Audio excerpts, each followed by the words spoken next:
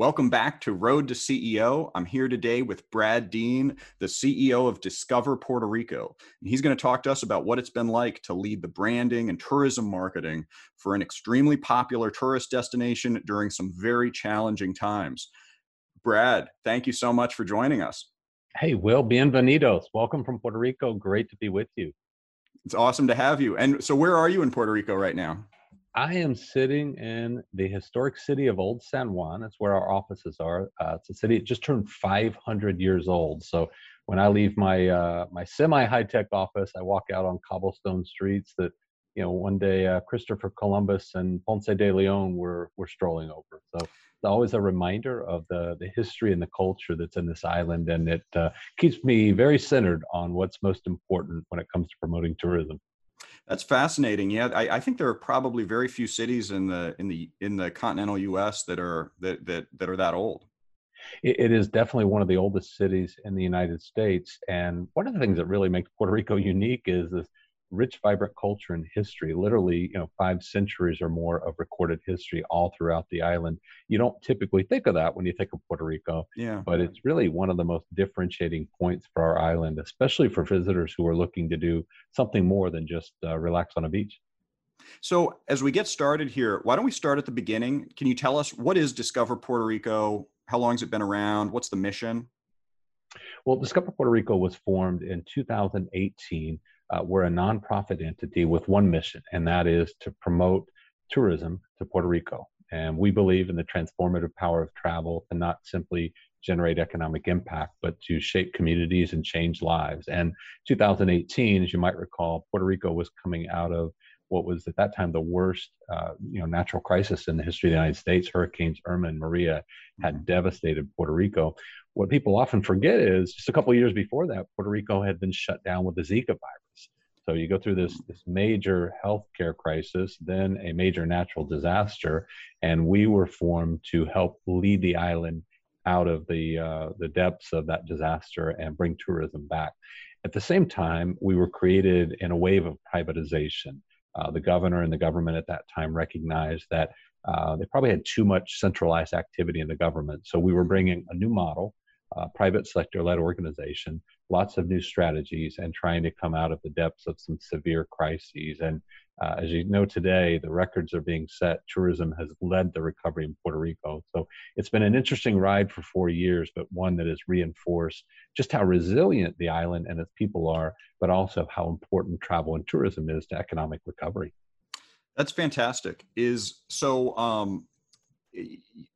that a common model for tourism marketing? So, for tourism in other cities in the US or other states, is it privately funded, or is it government run? Yeah, the traditional model, which you see a lot in the United States and Canada, and at times other parts of the world, it's kind of a public-private partnership. So typically, most destination marketing organizations, DMOs, as we often refer to ourselves, are funded with some allotment of public funding. Usually, it's a hotel tax, and that's a natural incentive, of course, to grow tourism if we're funded by the taxes tourists pay.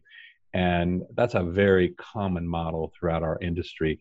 And in many cases, you have a local board of directors, it's maybe some hoteliers or restaurateurs, business people who are involved in the industry.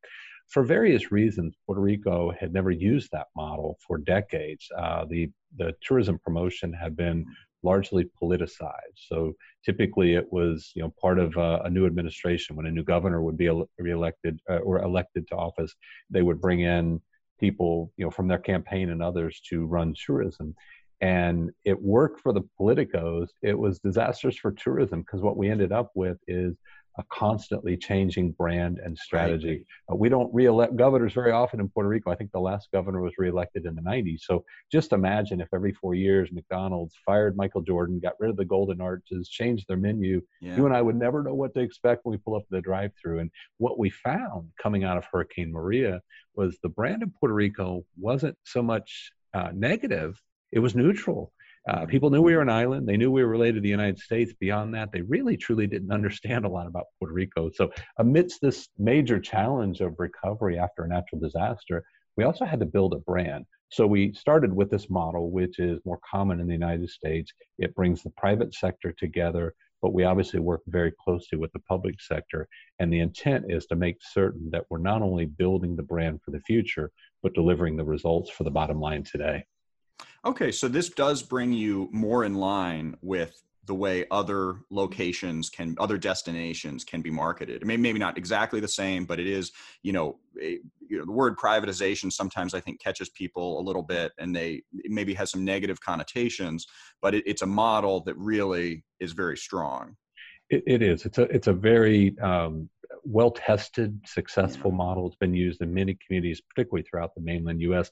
And well, you make an interesting point when you talk about privatization in Puerto Rico. There's a long list of stories that haven't always ended well.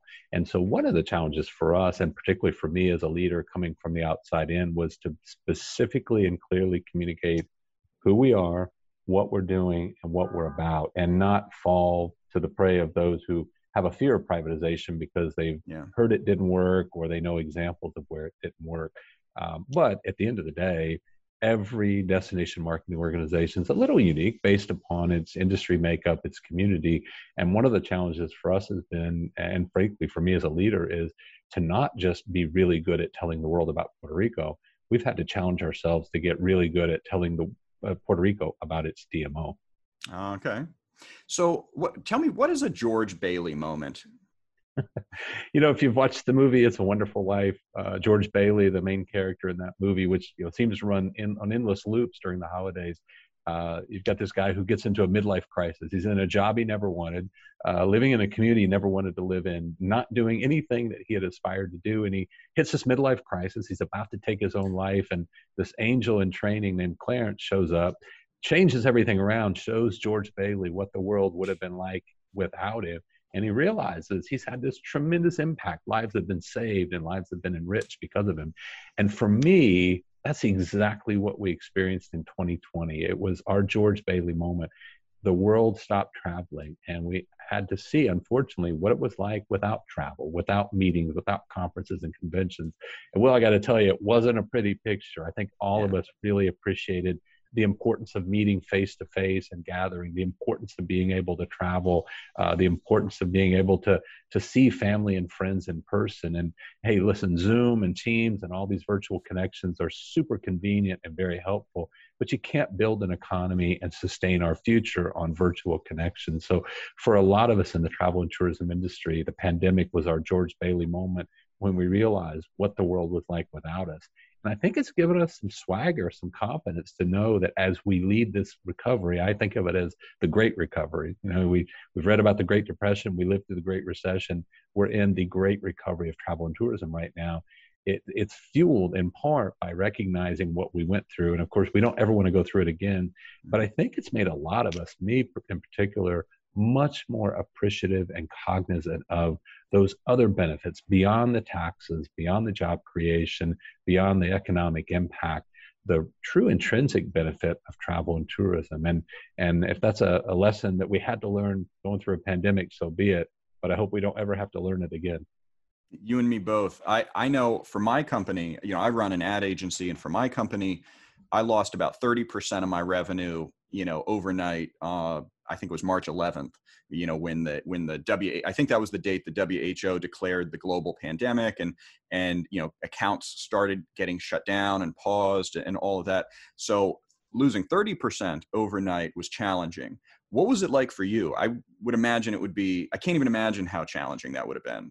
Yeah, the numbers tell the story, and that, we went from what was really going to be an all-time record year for tourism in Puerto Rico. It was like jamming the brakes on when you're going 65 miles an hour down the interstate. I mean, we literally just stopped. But I think what made it really difficult for me, particularly in a leadership perspective, was two things. One is we had to just be vulnerable and honest with our team. I didn't know, is this going to last a couple of weeks, a couple of months? Had no idea we'd be talking about it here in 2022.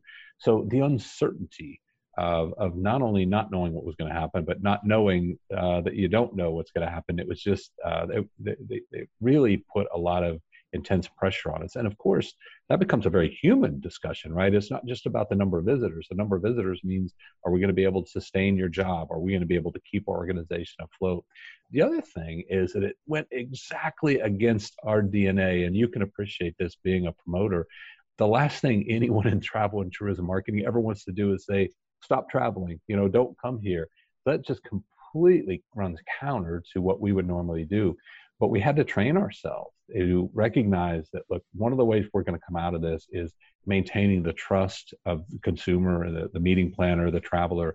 And the only way we're going to be able to maintain your trust is to be honest and straight up and transparent. So we went from promoting tourism, saying, come visit us, to saying, it's not quite time, all in good time. We're going to be here when you're ready and when it's time to travel. And we really focused on just becoming the single best resource for information about what was going on. We said, look, if we can't invite people to come, let's at least lay the groundwork for the recovery. And the longer that went, the better off I think we benefited. But I got to tell you, it was tough. It just challenged everything in me as a promoter, as a tourism leader, and an organizational leader. But I also will say this, that we found a lot of opportunities coming out of this. And I think it's creating winners and losers. It's challenging those of us who, had traditionally operated by certain guidelines and strategies to rethink a lot of what we've done. So in some ways, it's become an exciting opportunity. But boy, oh boy, the casualties involved, not only the physical health casualties that we've seen friends and family and community members suffer, but the impact on organizations like yours and ours. I hope you're enjoying Road to CEO. It would be great if you took a moment to subscribe either on the YouTube page or wherever you happen to be listening to the podcast. And if you really like the show, it would be great if you leave us a 5-star rating and write a review on Apple Podcasts. This will help more people discover the show, which will help us make more episodes. Secondly, I want to give a shout out to Royku.com. That's ROYKU.com, which is our sponsor for the Road to CEO podcast. Royku.com provides a black belt style certification program for people who want to learn how to do Google Ads, SEO, and Google Analytics training. We use Royku.com to train our team at the Will Marlowe Agency, and so we love the program. And it has made onboarding new team members much easier and faster, and it also ensures that everyone on our team has an excellent baseline of knowledge for managing paid advertising campaigns. So, head over to Royku.com and either check out the free training lessons there or sign up for the Black Belt program. Now, back to the show. Yeah, so I'd like to dig into this. So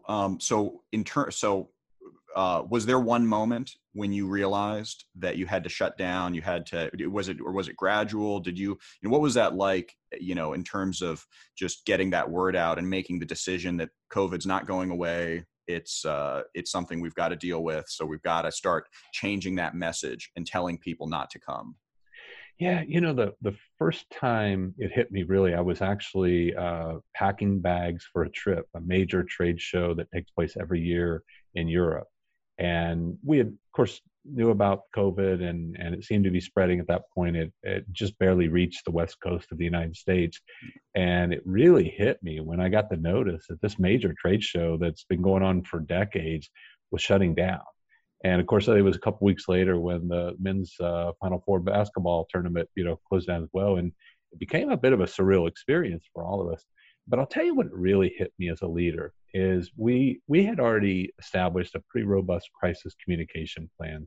Our team, along with our public relations agency, Ketchum out of New York, had worked extensively on this.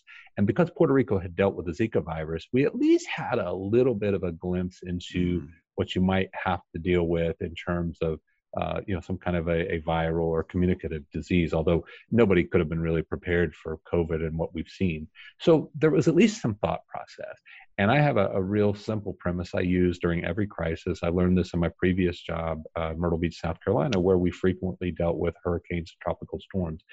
Everybody on your team has a role during a crisis, but everybody's role changes. So we set expectations. You might be a graphic designer by day, but during the crisis, you're reaching out to members. So we try to reestablish that. So for 2, 3, 4 weeks, we were solid because we knew that we had to be reactive and responsive. At that point, primarily just tracking information and trends and sharing that. But then it hit me. The longer this started to go on, the more I realized revenues are going to be impacted. And let's face it, our job is to promote travel and tourism. If you can't travel to Puerto Rico, what are we doing? We made a decision at the time. It was a little controversial. I know some people questioned it and thought I'd lost my mind. We said, we're going to do two things. Number one, we're not going to lay anybody off. We're not going to furlough. We're going to keep you as long as we can. The second thing is we're not going to go dark. We're not going to shut down. Now, we can't really promote tourism by inviting people to come right now, but let's put a premium on maintaining that relationship with clients and customers and travelers. Let's stay top of mind. And my thought was just simple, that the longer this goes on, the more demand there's going to be pent up, the more we want to stay in front of the potential travelers and meeting planners and those who are bringing business to the island. What I didn't realize is how many of my peers were going to shut down. So we became one of the few voices at a time when many were not out there. But we had to rethink it. So, for example, we couldn't invite meeting planners to come visit us and bring conferences and conventions. So we sent them packages of Puerto Rican coffee and said, hey, if you got to be stuck at home, sequestered, in your home or your bedroom, your office, at least enjoy a good cup of coffee.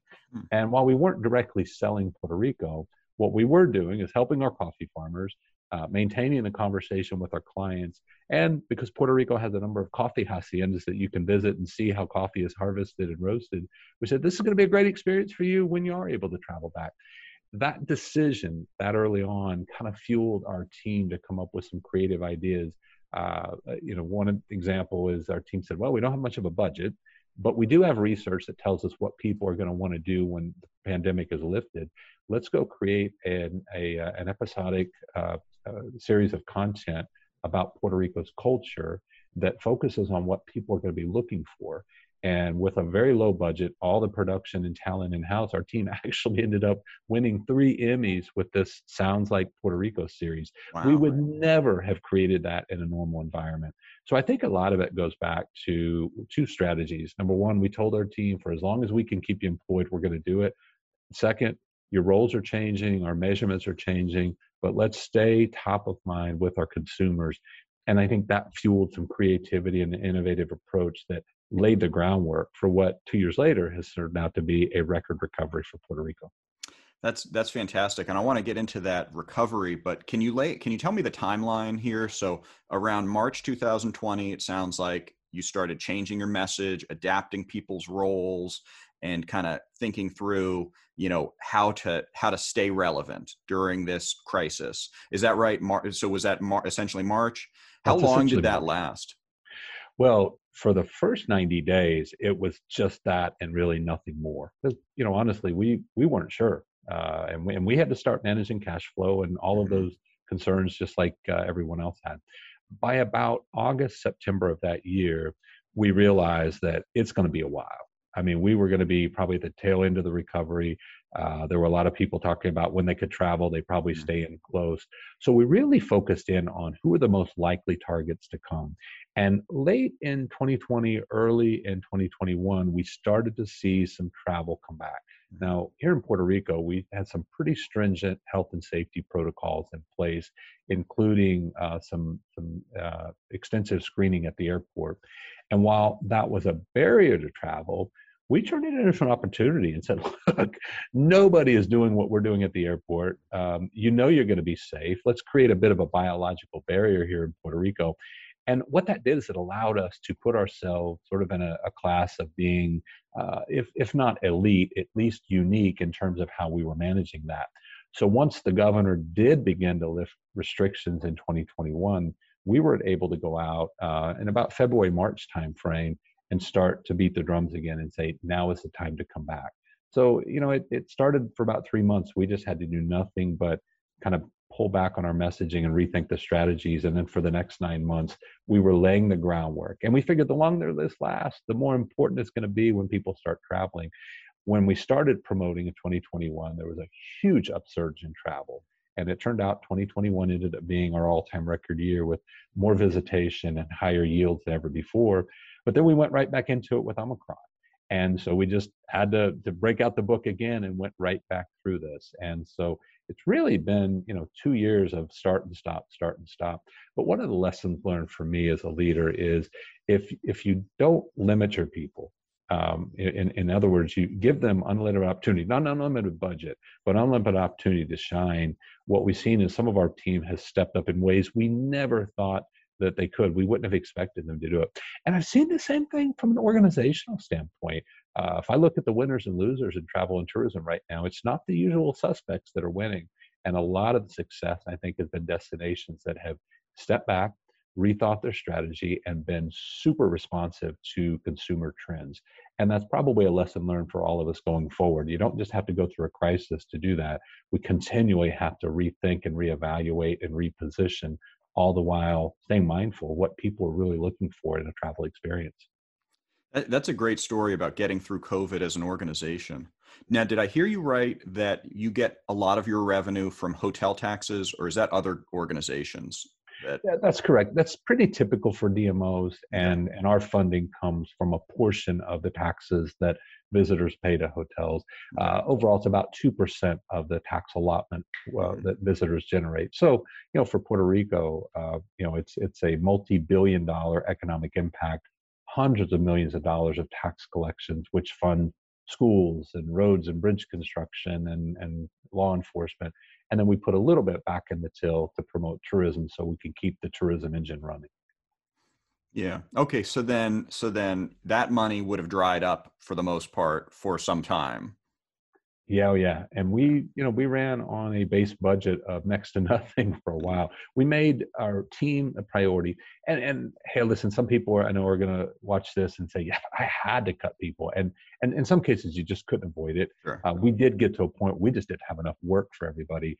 But in our case, we recognized that a relatively young organization, and knowing we weren't going to be putting a lot of money into media, that the best resource we had, the best opportunity we had to lead the recovery was our team. And I also had to be mindful of my stakeholders. As a nonprofit whose role is to grow tourism, I have to measure my impact by my partners. So when hotels are laying off their sales staff, that was all the more reason for me to keep salespeople on board.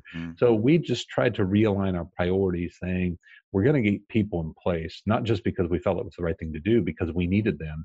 We wouldn't be spending a lot in paid advertising and media. We weren't going to have a lot of public relations fam trips. We weren't going to be doing a lot of press conferences. The website wasn't going to change over a lot. Let's just be really, really good and transparent at providing the information people need so they know what's happening in terms of health and safety protocols and the status of the island. Let's be really good at staying in front of our customers, our clients, and travelers. And let's be really creative. And, it's amazing when you tell your team you got no budget, but here's the objective. Sometimes when your back's to the wall is exactly when you step up and shine the most. And we're seeing it now today with record revenues, record visitation, and maybe the most important statistic of all, today, coming out of the pandemic, more people employed in leisure and hospitality than ever before in the history of Puerto Rico. So we saw it with Hurricane Maria. We saw it after the earthquakes. We've seen it after the pandemic. When you unite and resolve and stay behind the right strategy, and you do the right things and you put the right people in place, great things can happen, especially in travel and tourism. So tell me about this recovery. So it's a record year. I'll tell you what, actually, I want to back up for a moment. So I want to make sure I don't forget this other question. So you lost revenue, you cut expenses, activities went down, but were there any alternative sources of revenue? Did that become a factor? Were you able to get funding to fill the gaps in any ways, or was it just sort of leaning down and trying to really, make it through as best you could? We really didn't. I mean, in a normal environment, you would look to your private sector partners to step up. Yeah. But in the travel and tourism industry, they were struggling, so they couldn't, fund a promotional agency. And obviously, we all know one really important premise of good fiscal management is having reserves. Unfortunately, because we were a new organization, we hadn't been able to build up reserves. And being funded largely by hotel taxes, it just wasn't feasible early on, especially keeping in mind we were coming out of a major natural disaster. So we really didn't. We just had to focus on what money we had reserved or built up. And then we knew there would continue to be a little bit of residual money coming in because there's always a delay in our flow. So, we're funded today with money that was paid by visitors a few months ago. But I will tell you, Will, as a leader, that created so much uncertainty for me because I'm a numbers guy and I like to know where things are going. I don't like surprises. And so I was really flying, on the premise that we may not have money to operate 90 days from now. But we're very honest and transparent with our team. And our point to our partners in the public and private sector was, hey, today tourism is not there, but you're going to need us more than ever before. Our mission is probably more relevant than ever before. And I got to say this, the government of Puerto Rico was there with us.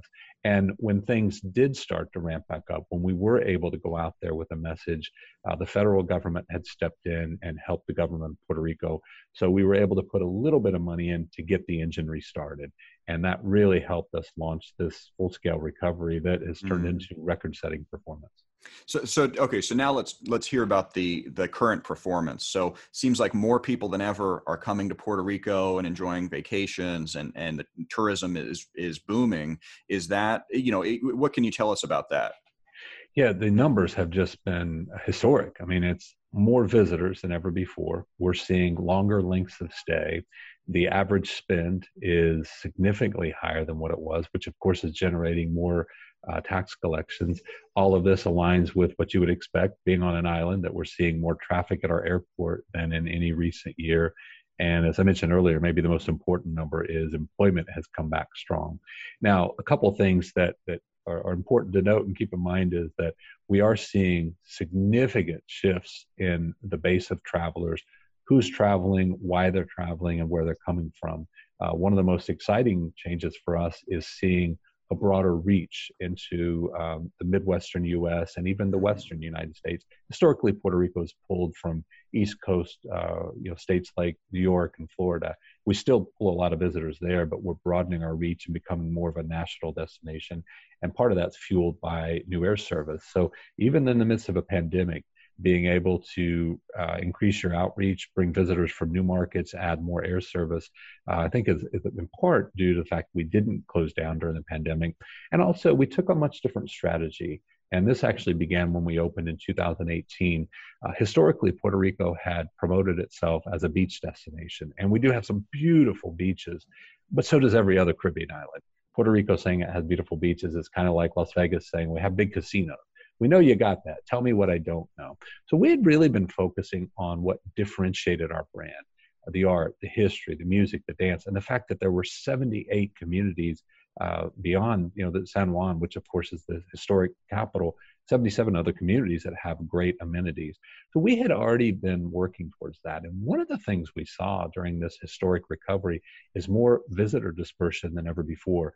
Visitors coming and visiting places that they didn't even know they could go to, the thermal baths in Coamo, which Ponce de Leon thought was a fountain of youth, the longest zip line in the Western Hemisphere, which is in the center part, the mountain region, coffee haciendas, the historic city of Ponce, the surfing in Rincon.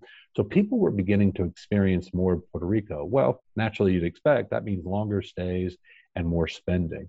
So it's really been a change in the visitor base, change in behaviors. And I got to give our team credit. They have been uber responsive to these changes. And we may not always be ahead of them, but we're certainly reacting to what we're seeing. Another change we recognized, and this was sort of solving a problem, but the problem became the opportunity, is that you can appreciate this midway through the pandemic. Depending on where you live, your expectation of what you were going to experience in Puerto Rico might differ.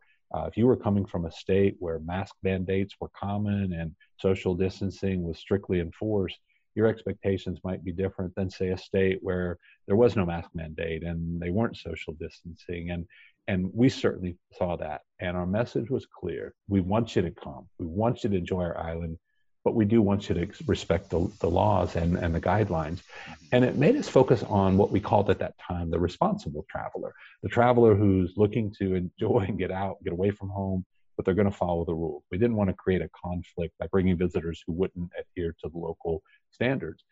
That actually enlightened us a bit, and it's carried forward in our marketing even today, where we're really emphasizing a relationship with the conscientious traveler, the traveler who wants to connect in a deep way with the destination, wants to leave a destination better than they found it.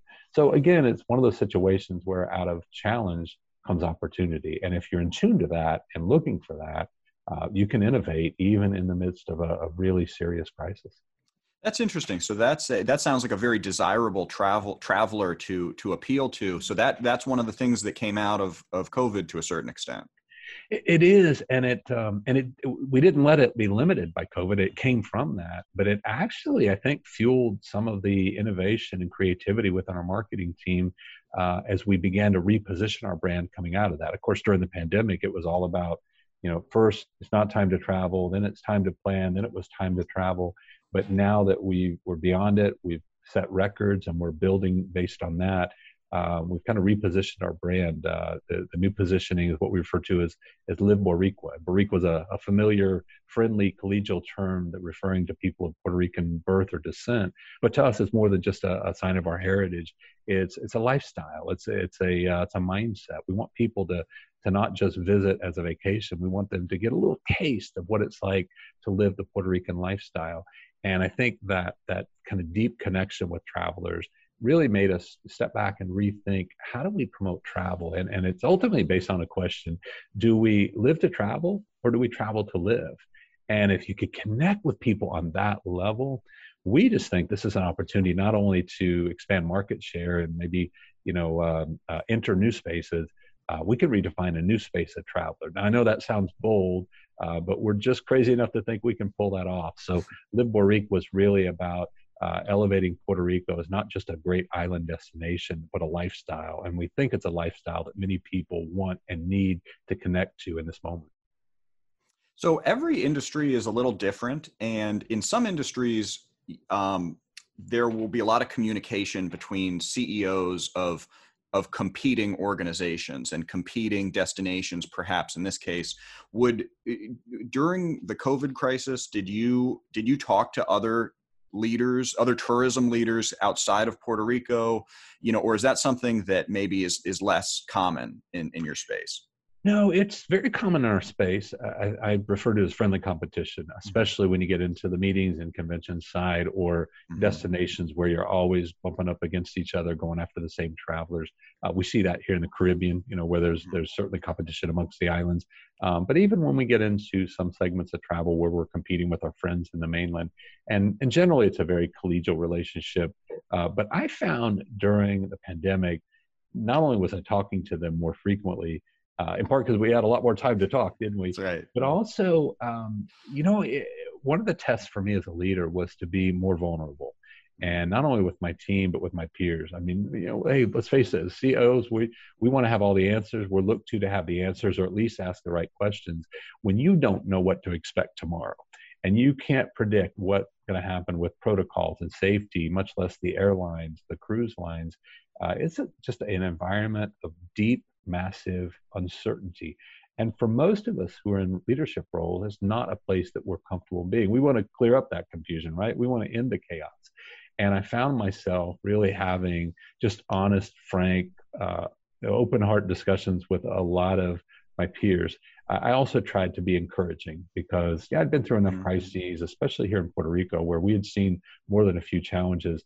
And I recognized for some of my peers, they hadn't really been tested in the way that we were being tested. So I always looked to, I felt during the pandemic as CEO, that often meant chief encouragement officer. So encouraging our team, encouraging our partners, encouraging my peers, and also listening to what they were doing. And, our space, while there's a lot of innovators, let's face it, we're all doing much the same thing. We don't necessarily do it the same way. So we were watching each other very closely to see, what are you doing? What's your team trying? What's working? What's not? And I think it probably strengthened a lot of relationships that were already there, but we got to know each other in different ways.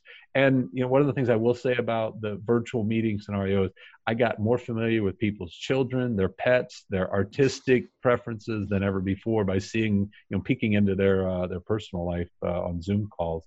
And I think that helped me also get to know some of my peers in a different way.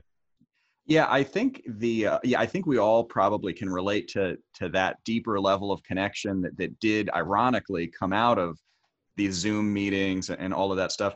From my perspective, a lot of that I think will carry forward forever. We'll be doing, even though we do things in person now, we also do quite a bit still on Zoom and over virtual meetings. And I imagine that's going to continue.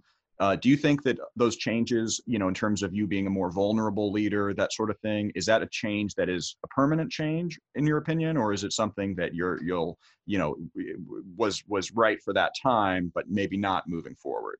I think it has to be. I think as a leader, if you haven't gone through some dramatic transformation, you've missed an opportunity and you're almost guaranteed to be less effective than before. Now, certainly there's some behaviors and habits and protocols that we use to get through it. But I think one of the lessons this taught me, particularly on the mental health level, I would pretty commonly, see somebody I knew before and say, how you doing? But I wasn't really asking that question to know. Now I'm asking it and I really want to know. I also think it really challenged us to not only manage with empathy, which is always an important balance for me. I'm driven by results. I'm very results oriented, but we have to lead with empathy as well, is recognizing some of the challenges that I probably didn't appreciate. I have two adult children.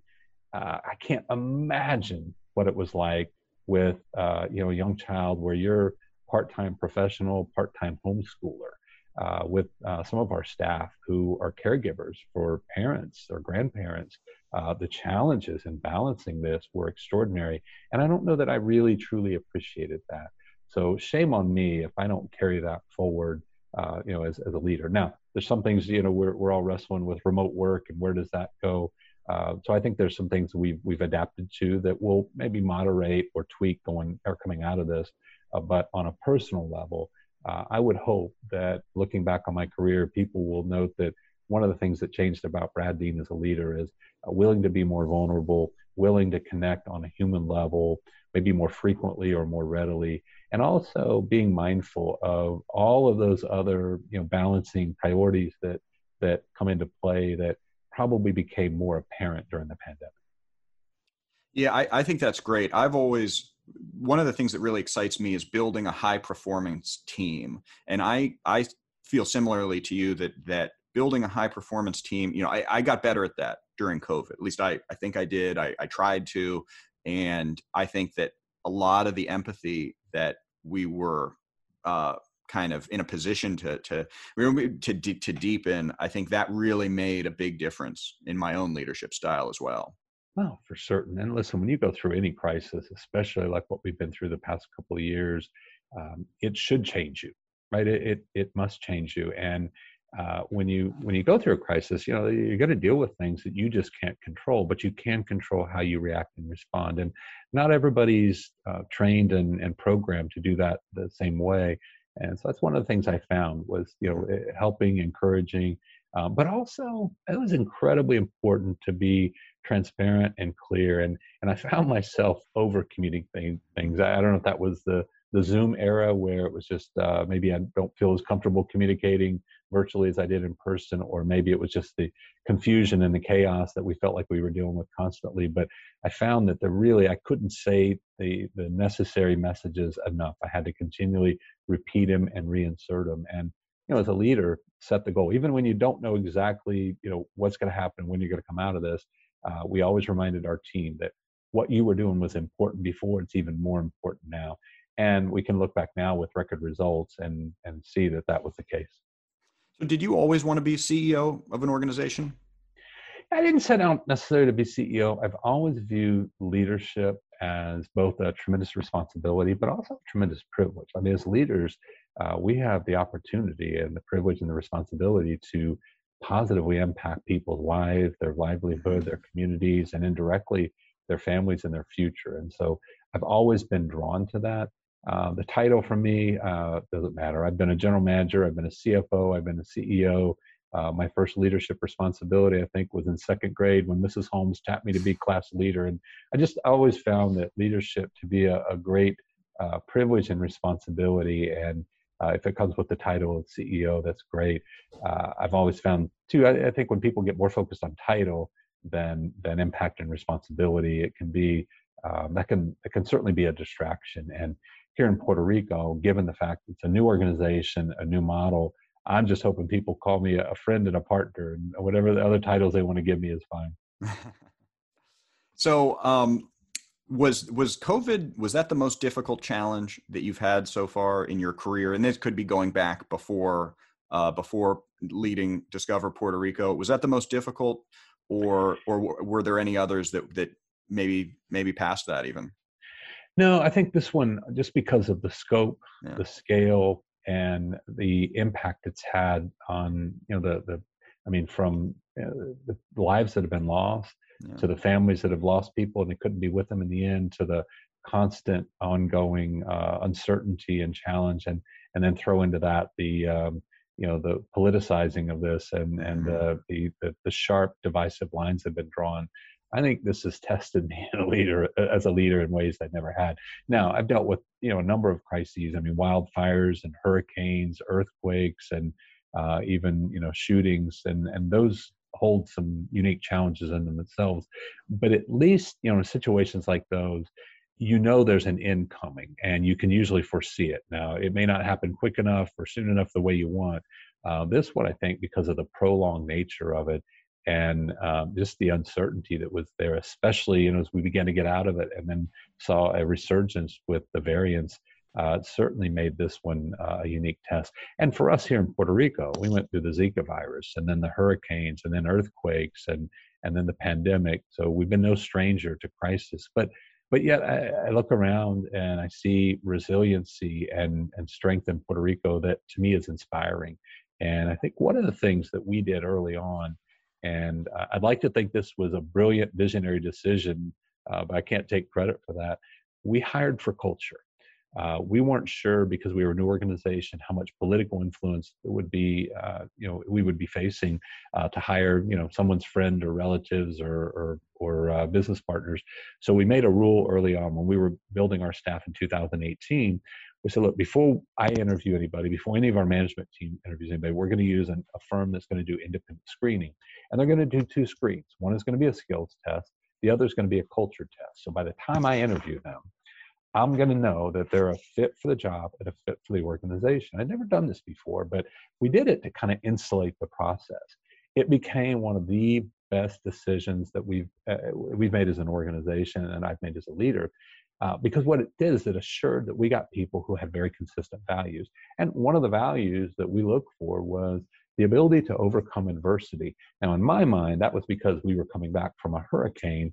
I had no idea that was prepping our team and helping us staff our team to be prepared for what we knew or what would eventually become some very challenging crises. So it's reinforced to me the importance of hiring for culture, the importance of making sure your values are not just words in the annual report and on the wall, but words you live by, and hiring for that. And I don't think I will ever staff an organization again without being cognizant of the culture that we're hiring for, the values that we're living by, and the need to have people who have overcome adversity in their personal life or their professional life, because that's not something you have time to train for in the midst of a crisis.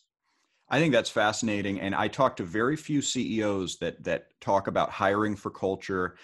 I do that myself, and I agree with you completely. Once you start doing that, you see this amazing benefit from it. And I also can't imagine going back to the day when I used to hire without really having that framework. Yeah, I've had this debate with some of my peers who say, yeah, but if you hire talent, you hire skills, people will acclimate to the culture. It doesn't usually work that way. And I'll tell you, the opportunity that's missed if you don't do it is we've all made bad hiring decisions, right? We've all hired somebody and say, gosh, boy, I wish we could have that one over. What I found is when you define the culture and live by it, and make that very clear, when you make those bad hiring decisions, those people who aren't a fit, they figure it out sooner than anyone else. So oftentimes it saves you those hard discussions and those difficult decisions down the road. And we've had that happen, and thankfully not very often, but on the rare occasion that somebody gets through the hiring process and then realizes this is not for me, they want to leave oftentimes before you're showing them the door. So I would never go back to it before. It wasn't something I had done historically, and I probably would have argued against this point a few years ago. But because we did it, because it's worked so well, and I've seen the impact, not only on the results of the organization and the potential performance that we're curating, but also we're nurturing a team that has some instant bonding and natural team building. And when you hire the right people and they align with the values, it makes it so much easier for people to find their passion and their purpose intersecting. And you can do that in your organization. There's no doubt you're going to accomplish great things. Yeah, I agree completely. And I always think about how, I think it's a pretty commonly accepted position that people enjoy being around people who are similar to them or who share similar values. And so when you hire people who share similar values, you're creating an environment where people are more likely to get along. They're more likely to enjoy their coworkers, and so for me, I run an organization that really is a services business. And so for me, having people who are happy, having people who are, who cooperate well with one another and who help each other out, that creates this tremendous, dynamic that starts to really propel the speed of movement. And so I can't, so for a services business, I can't imagine, hiring only for skills. You really, obviously you've got to have the skills, but skills plus culture is just such an amazing combination. Yeah. And you don't have to decide between the two. I think right. what you prioritize really determines your approach. And I think ultimately if you don't do it, it limits yourself. But hey, at the end of the day, the results speak for themselves. And unity creates a sense of community. Community will breed that collaboration, that cooperation. And, you don't hire clones, you hire unique people who do bring some of the uniqueness and their own values into the workplace. But when you can hire a team that are already aligned with the values, it makes it so much easier not only to live by those, but to build around those. And that's what we found here at Discover Puerto Rico. We didn't necessarily do it thinking that it was going to have that impact, but it certainly has. So I would never do it differently going forward. Yeah, that's really fascinating. So I always like to ask, are there any things that you really wish you had known differently or done differently when you started out? I imagine maybe this is one of them, the hiring for culture, but anything stand out to you that, going back years in your career that maybe you didn't know that you've now is really a big part of your career? Yeah, well, I think you framed it the right way. I'm a big believer. You don't live with regrets, right? There's a reason why the rear view mirror is this big and the windshield is that big. We need to be driving our lives looking forward. But we all fail. We all have things we would do differently. And as long as you're failing forward, right? John Maxwell's axiom: if you're always failing forward by learning and growing, then that's okay. And there's some things certainly that I wish I had learned early in my career. And when I talk to younger leaders who are looking for mentors or just, yearning for knowledge, I always offer this to them because I think it was lessons I learned that really made me a better leader. The one is change happens through people. It doesn't happen at people. It doesn't happen around people. If you really want to affect change, whether it's in your home, your relationships, your workplace, your community, it happens through people. And that can be slow sometimes. That can be messy. It may be some start and stop. But I learned at one point in my career, I learned that if I'm really going to affect long-term lasting change, it has to happen to people. I also, early on in my career, as a manager, I was taught about the importance of delegation. I worked for a large organization that drilled this into us. And delegation is important. Delegation responsibility is certainly important. We get swamped if we're not. But I think it's not enough to delegate responsibility. You also have to delegate ownership. And one of the qualities, I think, in my leadership that's evolved over the years is when I realized that I would create a lot more buy-in and a lot more inspired, passionate work by giving people ownership, not just delegating them responsibility, here's what you're going to do, but giving them ownership and giving KPIs that don't just measure performance, that they inspire and motivate. Then I really started to see something change in the organizations I was leading. Not only did we get better at what we do, we began to eclipse the performance of our competitors, exceed the expectations of our stakeholders, and the development potential of people rose. Now that was me changing. So obviously, that was me as a leader lifting the lid on them. And so I'm a big proponent of not simply delegating responsibility, delegating ownership where you can. And then I don't think we can say it enough. I didn't focus on communication skills early in my career. And I realized more and more the leader, and saw it especially during the pandemic, that as a leader, you have to be crystal clear and consistent in communications. And that's not about giving speeches. It's not, about being able to stand in front of a big audience. I mean, you might be doing that, but it's about being able to have that one-on-one and build true trusting relationships, which often starts with the ability to not only clearly, consistently deliver a message, but to be a great listener and to earn people's trust and respect and pay that back. And those are easy lessons to speak of. They sometimes take hard, painful lessons to learn. But those are the three things I think as I could go back early on in my career as a leader that I would probably force feed myself, because once I really internalized those, it not only made me more effective as a leader, it impacted my team and the people around me. And as leaders, ultimately, that's our core responsibility. Are there any simple metrics that you use to measure whether or not you're being successful or whether or not Discover Puerto Rico is successful? Are there any, simple metrics that you follow just as kind of a, that really guide either your management or your priorities? Is that something that factors in for you? Yeah, I don't know. I'd call them simple, but there's certainly a lot. I mean, obviously the numerical performance measurements, and we're very clear in our organization to measure our internal performance, but also translate that to the external impact as well. I can drive impressions and create earned media and place ads, but if I'm not filling hotel rooms, if I'm not filling airplanes, then there's a disconnect. So I look at that as a kind of a foundational premise. I can't ever get away from those economic measurements, but I think that's just a part of the story. We also try to identify where our greatest impact is, not only on, say, driving the economic results or building the brand, we can measure those quantitatively and qualitatively, but also on driving the pace of innovation. And I think that's an important role for our organization. I know our industry looks to us for that. Now, if you're in a role where you're not expected to innovate, then it doesn't matter. But I'm always constantly evaluating from my own perspective and then from stakeholders' perspective, are we bringing enough new ideas to the table? Are we innovating enough? And I think that also falls into an important leadership lesson is as leaders, we have to be willing to let our people fail.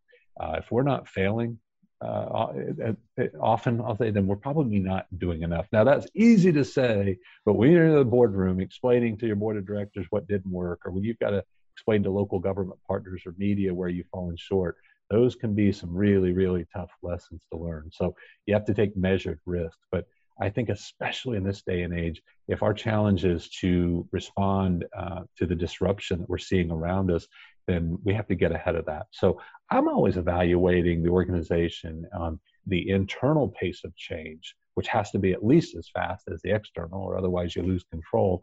And secondly, how much of that are we driving? How much of that are we bringing? But it's got to be measured. It's got to be impactful. And if that's not happening, then that's on me more so than anybody else. And while morale is important, we certainly pay attention to morale. What I really like to test, and when someone comes into our organization, I always challenge them, hey, when you meet some of our staff, ask them about the mission statement, ask them about the values.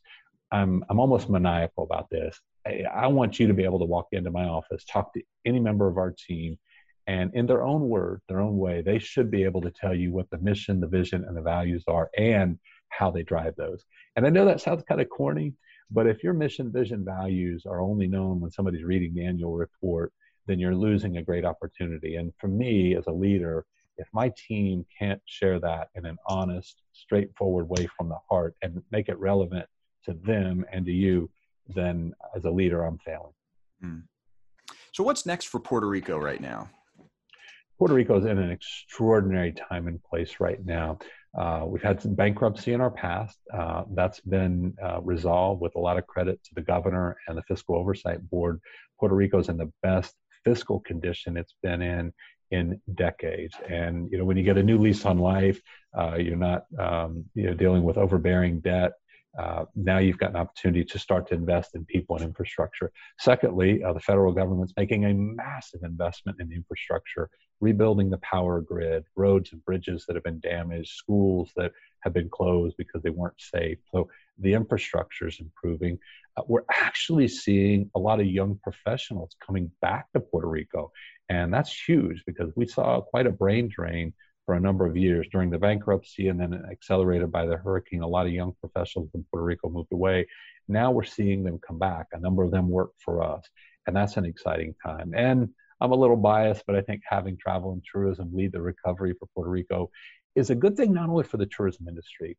One of the things I love about this industry is beyond the economic impact and the fun and the memories that we create and share, travel and tourism is like a first date for commercial investment, for relocation. Nobody ever moves to a new community, buys a home, starts a business without first experiencing some of the hospitality. They stay in a hotel, they ride in an Uber, they eat in the restaurants. And so we are that first impression in many ways, and our marketing certainly leads that. And couldn't be more excited with what we're doing with Live Boricua and the results we're seeing in travel and tourism. I believe that it's laying the foundation for really a renaissance in Puerto Rico, an island that is coming back bigger, better, stronger, strong relationship with the United States, yet very distinctly independent culture and history that stands on its own. I would tell anybody that's watching, whether you're an investor or a business or in travel and tourism, keep your eye on Puerto Rico. This island is launching in a way we've never seen before, and couldn't be more excited about the results of date. But when I look at what's happened and I look at what lies ahead, there's no doubt in my mind that the best days of Puerto Rico lie before us and not behind us. Well, one question that just occurred to me was, I'm curious how do digital nomads fit into Puerto Rico's future? The term for people who are not tethered to a location, they can do work for a company based in New York, but now they can live in Puerto Rico, I suppose, theoretically. Is that something that is that's big for Puerto Rico? It is. I mean, in terms of the larger, broader scale, it's a fairly small percentage of our travel and tourism now, but it's big in a couple of ways. Number one is you perfectly summed it up. In fact, we added this to our campaign during the pandemic. If you can work from anywhere, why not Puerto Rico? And it's a compelling message. Well, yeah, when you consider the beauty. I mean, you and I could be working from a coffee hacienda in the mountains overlooking the Caribbean. We could be looking from a beach in Rincon, watching the surfing waves. I mean, the rainforest. I mean, there's so many cool places to visit. And Puerto Rico has a lot of developed properties, both in the urban area and outlying areas as well. And we noticed this during the pandemic, of course, that this became something a lot of tourism promoters were looking at. One of the advantages that Puerto Rico had is because there had been such a significant investment in the infrastructure after Hurricane Maria, we had an expanded 5G communication network, 31 internet service providers. So digital nomads have to stay connected constantly, and that was important. And so we have seen a steady pickup in that. And we're excited because we think this really lends itself to a greater presence of that leisure trend that we in the tourism industry have talked about for years, that balance between business and leisure. And, when you think about some of the barriers to travel, work schedules, school schedules having come down, or at least, reduced somewhat because of the pandemic, as those become normalized and part of our everyday lives, it just opens up the opportunity for more and more people to be able to travel and work. And so for us, the digital nomads and those looking for a leisure experience, Puerto Rico is a great option. And as long as we can maintain good connectivity with the U.S. mainland, particularly in big markets where there's a lot of young techies working, we think this will continue to feed additional traffic to Puerto Rico. That's fascinating. So how should people follow you or get in touch with you if they're interested in reaching out? And how should they, where should they go for sources of information on travel and tourism for Puerto Rico? Sure. Well, if you're looking to come to Puerto Rico, we welcome you, and we're obviously not only open for business. Puerto Rico is doing great right now with so much to offer. So take a look at discoverpuertorico.com. You can plan your vacation there. You're guaranteed to find some things that you didn't know we offer, whether it's a bioluminescent bay kayaking trip or hiking the rainforest, or maybe just finding a community that's centuries old you didn't even know about. So take a look at discoverpuertorico.com, and it's got everything you'll need to plan your next getaway to our island paradise. In terms of me, I'm on LinkedIn. You can find me there, Brad Dean on LinkedIn. I'm on Twitter at Mr. Brad Dean, and Instagram as well. Brad, thank you so much for joining us. I hope everybody who's listening plans their vacation to Puerto Rico soon, and I wish you the best of luck in the years ahead. Hey, thank you, Will. We look forward to welcoming you and all your followers to Puerto Rico, and let's all lead well. Thanks again.